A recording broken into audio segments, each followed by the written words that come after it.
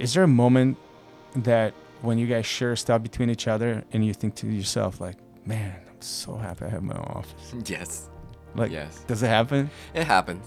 It happens. In what, like, do you have an example? Well, I mean, when you're working for a DSO, a lot of times you're driven by the numbers. Their managers make you work, make you do things, and there could be conflicting ideas on the treatment plan or what is best in this situation.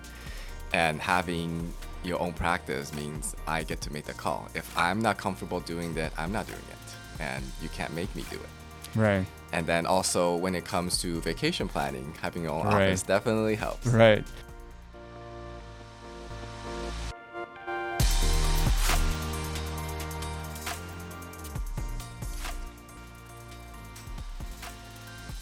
All right, Dr. Jack Fan. Hello. Welcome to Zen One Podcast. You've been a Zen member for quite some time now.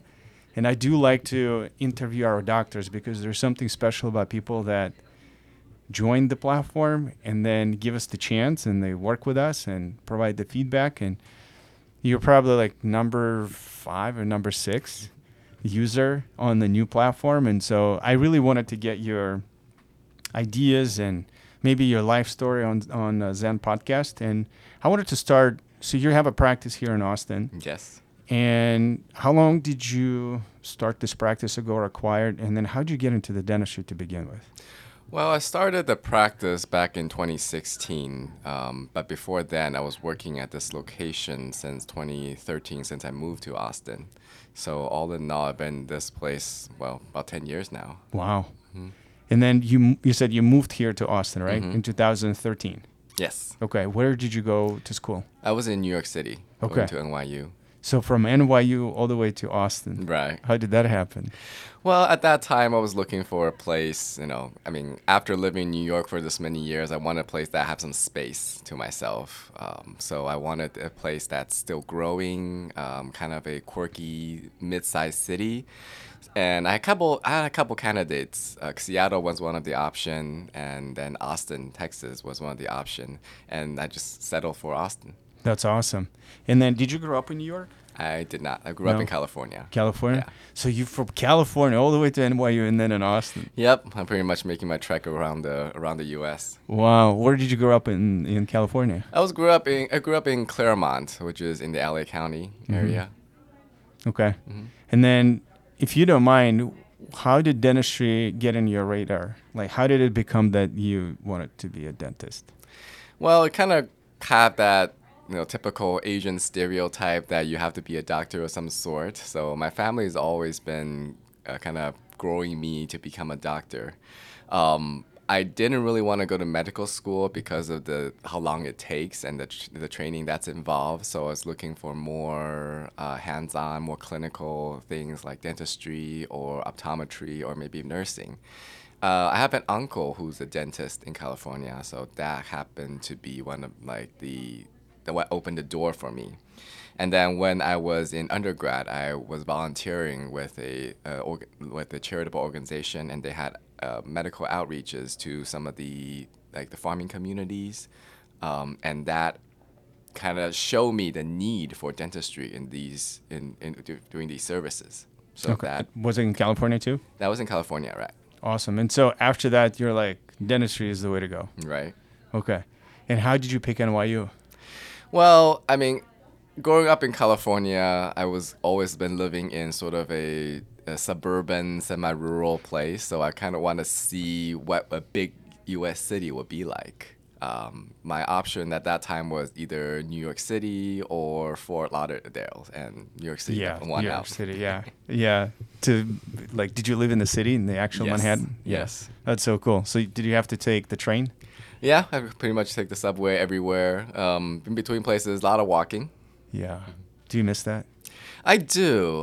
Not need to worry about driving or parking, and have a dependable transportation, no matter how late it was. Yeah.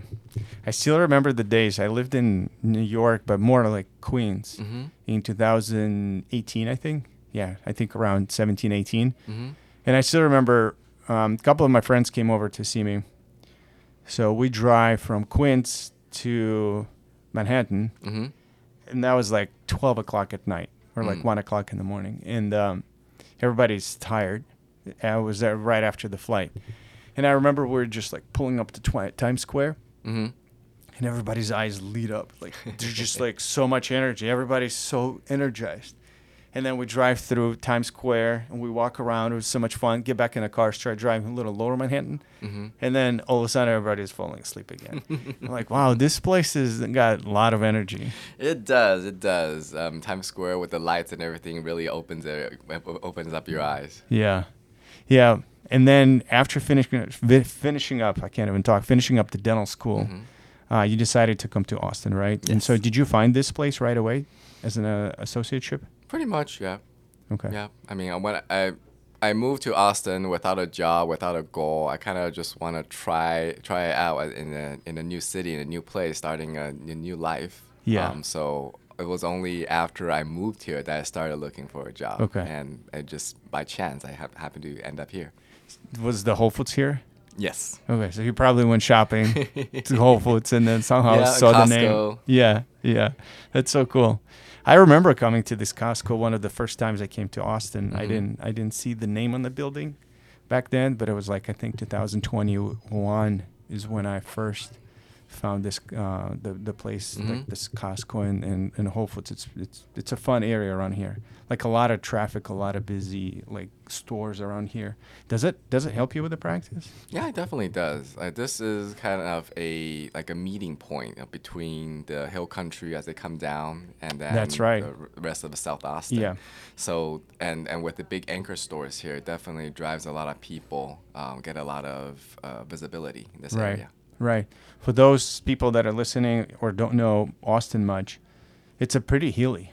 Yep. Right. So that what makes Austin unique is I wouldn't call them mountains, but there are a lot of hills here. Yep. There's a lot of hills, and then the river kind of separates the city into two. Yeah. And for people like me from Chicago, when they basically divided the river into three parts: Lake Travis, Lake Austin, Lake Lady Bird. But it's the same Colorado River with like 3 or 4 dams in between. And when I look at it and they call it a lake, I'm like, guys, Lake Michigan is the lake, right? So like this is not a lake.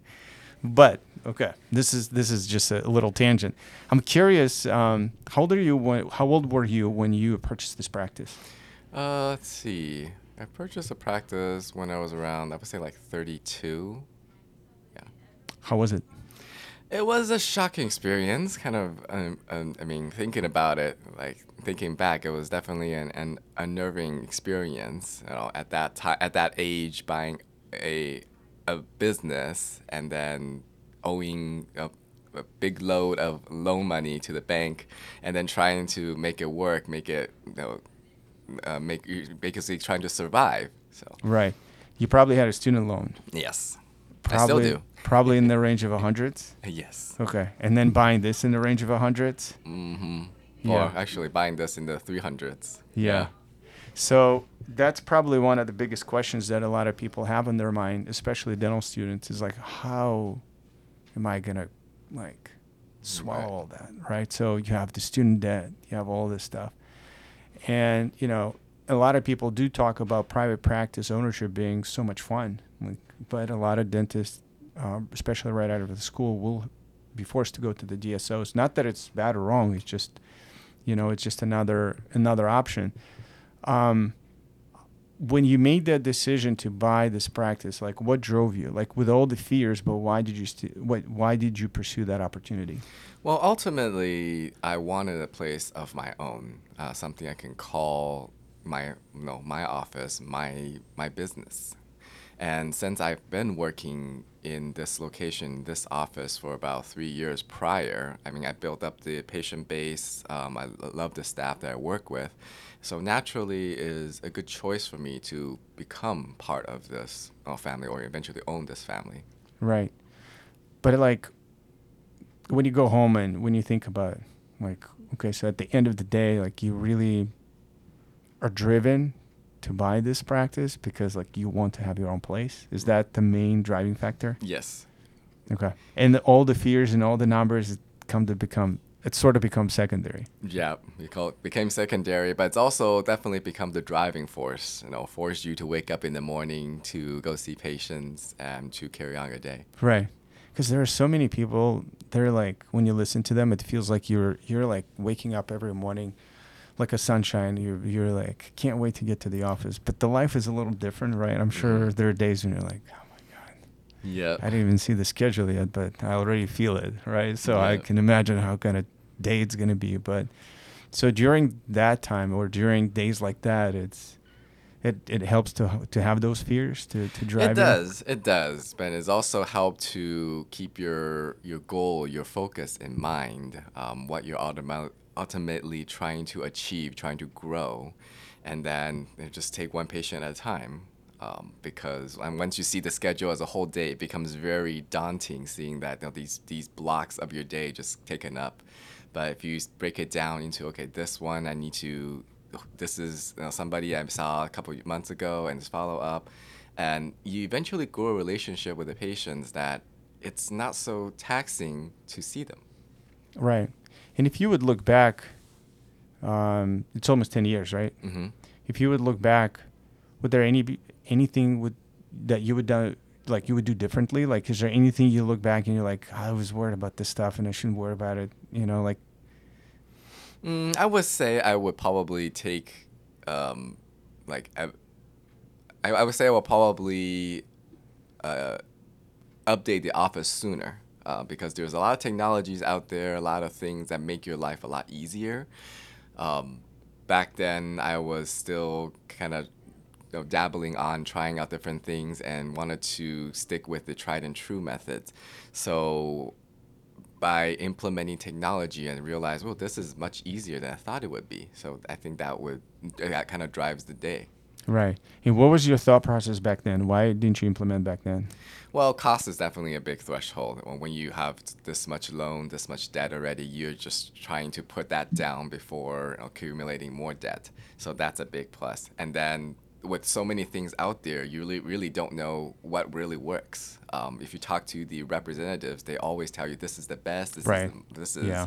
the number one. And then when you use it, like, this kind of did not work out. Right. So who do you listen to, like when it comes to things like that? I do my due diligence, do mostly like Dental Town or other magazines, talk to my peers, trying to figure out what works for them. We do have a little chat group with the people that I went to school with. So we had received the same training. We grew up with the same environment. So we know what works for us best. Yeah. I almost want to ask this really dumb question. Mm-hmm. But feel free not to answer. But I'm just really, really curious. Why do you think NYU gets a bad rep? I think it's getting a bad rep because how big it is.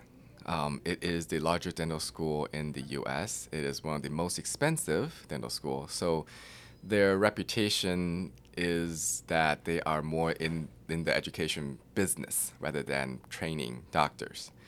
But that's also due to where it is, and the location also gives it a very special advantage that you have an endless amount of patients, and so you go through your years seeing your dental school years seeing a lot more and getting exposed to a lot more things and cases than I would be other places would be able to. Yeah. So do you think it's wrong that people get that impression of NYU? Or there's some truth to that? I think there's definitely some truth to that. I mean, when you're managing a school this big, individual students sometimes become secondary, and then they feel like they're just a number in the system. Right. Interesting. All right, we won't dwell too much on this because we want to talk about your practice, not necessarily the dental school, because at the end of the day, like I think what really matters is what you do with your post-graduation stuff, right? So like with your career and what you learn and how you learn. And why do you think, sometimes I wonder, you seem like, especially when you touch on the subject of technology, there are people when they graduate, I feel like they feel like they're done with education, right? And they just go in their practice and they go about their day. But then I see you and, a couple other our doctors on Zen, and it's always like trying new, like we have this office that they've tried everything, every single implant company, right? They've tried all these different composites. They've tried all these different things. Photona laser, this and that, and the PRF or whatever it's called with the blood stuff. They've got it all, right? And so, and then some people just don't. And why do you think that's the case? It also depends on your personal comfort level and what you want to do. I try to gear my office to be a one-stop shop for everyone. So I like to dabble on different technique, different things. I know there are doctors who hate doing fillings, so they would focus more on crowns and things like that. But for me, the use of technology, it really opened my eyes to the possibility of dentistry, of things that used to be very difficult to do. With the help of technology, that makes it a lot easier to achieve. And if it's easier for you to do, it becomes more enjoyable. Right. Can you give an example? Well, I used to hate taking impressions, whether it is for crowns or for dentures and things like that. But with the help of digital oral scanners, it becomes much easier. And and if one doesn't work, rescan. It takes you 5-10 minutes versus before you have to get all these different alginate materials and then mix it and then get messy and clean People them up. gag and right. stuff. Yeah. So definitely that makes things a lot easier. That's awesome. Do you use that to promote dentistry in your office? Like, do you talk to patients about it, that you've got all this technology? Or this becomes more like how you do things, not necessarily how you, quote unquote, sell things? Yeah, I mean, my view on technology is that it helps me do what I needed to do to achieve the result. So I don't particularly use it to promote to patients, because we use this, we have this. But from their experience, when they see what we have, these advances, and they're no longer gagging on impression materials, they have a good experience, and then they talk to their friends, and naturally it becomes a self-promoting practice. Right. That's pretty cool. I want to take a little tangent. You mentioned that you have a chat group with your friends. Are any of them working for a DSO? They are, yes. Okay. When it comes to vacation planning, having your own office definitely helps. Right. I've known you for a little bit, but I think you've been to so many vacations that I'm like, this is so cool. Like, that's so awesome. How do you plan that? Like, do you plan ahead of time? It's in your schedule? Usually I do. I mean, a minimum plan my vacation 6 months to a year in advance. Okay. Just so that I can get it on the books, so that it doesn't conflict with the things that I'm doing. Right. Do you plan it together with the conferences or continuing education that you need to do, or these are like separate things that you do? Separate. Okay. Because I know some people call it vacation, but they go and take C's and stuff. Right. Yeah, I've done that before. And then, I mean, I figure when I'm on vacation, and the last thing I want to think about is dentistry. Right. I mean, I think about it day in and day out every day. So having a break from that and focus on living your life, I think that's more important. Right. I like to ask this question when the day is over. I mean, in dentistry, especially if it's not a startup, it's like it's pretty stable, right? Like once you get to a certain point, you have the equal amount of patients each month, right? Except September. And then you got some stuff like that's pretty evenly spread out throughout the year. My question is, when you get in a car and you drive home, like, what is the first thing you do? The first thing I do when I get home is take a nap. Get in a car. Okay, in the car, yes. So you're like, close the door if you're the last one. If not, you just walk out of the practice. You're like, get in a car. What's the first thing you do? Well, the first thought in my mind is, should I go to the gym or should I go home? Should I go exercise or not? But what's the ratio? I would say about 70-30. 70 of times I end up going home, and 30% 30% of the gym. Yeah. It's not bad. It's a good start. But is there a thought process that you have, like, yeah, it was a great day, like you go over the cases that you did, or you just like it's done and done? Definitely. There are days that you feel great, like you did so many things today and it worked out. That crown just dropped in, like you didn't do adjustments or anything, and just cemented all's well. There are certain days where you close the door to your car and realize what was going on, what happened today? Like, why is everything just not going your way? And it happens. Yeah. Do you have like a mental conversation or like mental framework that you're like, if that happens, like, because I mean, I always think about it too, is like there are days when like just phenomenal, everything is great, the team is on point, and there are days when it's not. And a lot of times I realize like nothing changed. It's me, right? So it's just something happened, and it's not like I lost the skills or I lost the ability to do certain things, but it just wasn't the day. And then, like, I have a little framework when I get in a car, and I would either have a very specific book that I would want to listen, so that it snaps me back into the right mode, or sometimes just a song or music, or I would look at the pictures of my kids and stuff. And so, like, is there anything that you have similar to help you get back into like the quote unquote normal versus being Yeah. that? Yeah, I think one of on those days when nothing's going right, nothing's going well, and then I go home, I just kind of turn down the lights, light a candle, and then just listen to the music, kind of drown myself in the moment so I can de-stress, forget about what happened today, and then not constantly dwelling on it. Right. When it's only after that I feel like I'm rested, I'm recharged, then I go and review, okay, so what can I do better? What can I improve? And what I may need to change in my approach. Yeah. And there are days when we get home and it's like 2 bottles of wine. Yep. Right. Yep. You just got to do it. Yeah, that's amazing.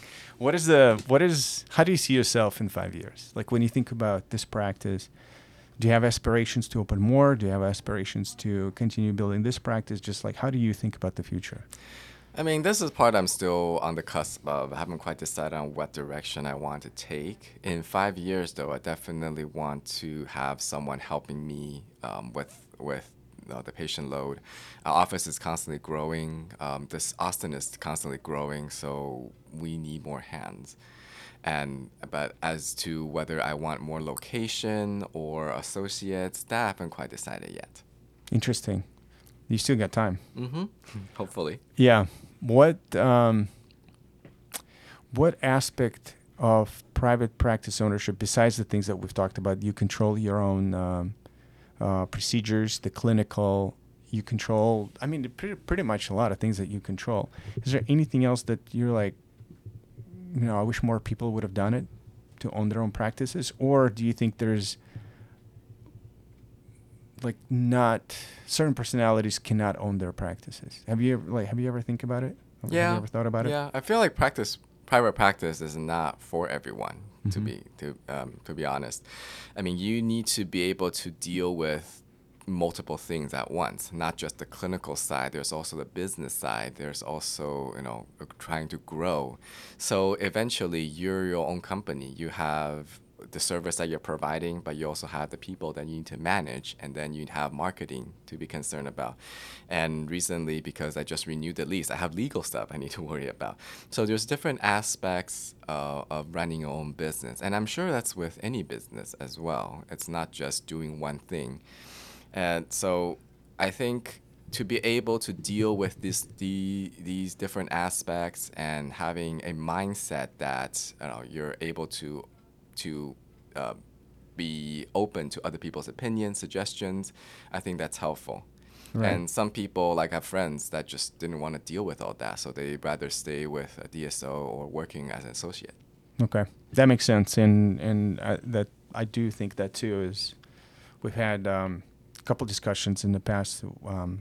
With my previous business, we used to build dental offices, and so it was I could see it after, I don't know, a couple dozen of offices that I've built and talked to people that were building their first practice. You can see who is going to be cut out for that and who's not. So it was interesting to even go through an experience where one doctor did open the practice and then ended up losing it, and it was heartbreaking. To see a person to go through that, and it's really tough. And so I think people need to study a little bit more what it takes to own a practice, and then really ask yourself, like, are you cut out for that? Right. I think it's really important. Yep.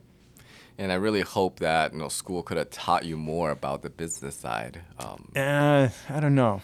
I'm kind of torn on this, because I hear the point where a lot of people, especially the consultants, they will poo-poo on the dental schools, and they will just bash them. Like they don't teach you anything. You don't know anything. And then I did talk to one of the professors at the UIC in Chicago, and she's like, Taggart, we could barely fit in what we need to teach them in 4 years. Like, I wish we would have a 1 or 2 year residency after that. so that we have the patient flow and everything. But just 4 years is not enough sometimes for clinical stuff. And she's like, I'm more concerned when they graduate, they're clinically capable to do the dentistry versus running the business of dentistry. Mm-hmm. So I see both points. And to be honest, like knowing that not most doctors, there's a split. I don't know the percentage who's going to be an associate and who'll be thrilled to be an associate. Mm-hmm. And somebody would be a practice owner and be thrilled to be a practice owner. Like we don't know the split, but knowing that that exists, maybe the clinical route is important for the dental schools to get that right. Yeah, definitely, definitely. I mean, you don't want to come out of dental school and be sued for malpractice the first thing. Right. That's not a great start to your career. Right. But you're like so legally equipped to fight that your own, right? Yeah. So I mean, having the skill set and like you said, it's definitely not enough time in dental school to learn everything. So that's why I think like a mentorship or where you land your first job is really important, because that teaches you aspects of the career.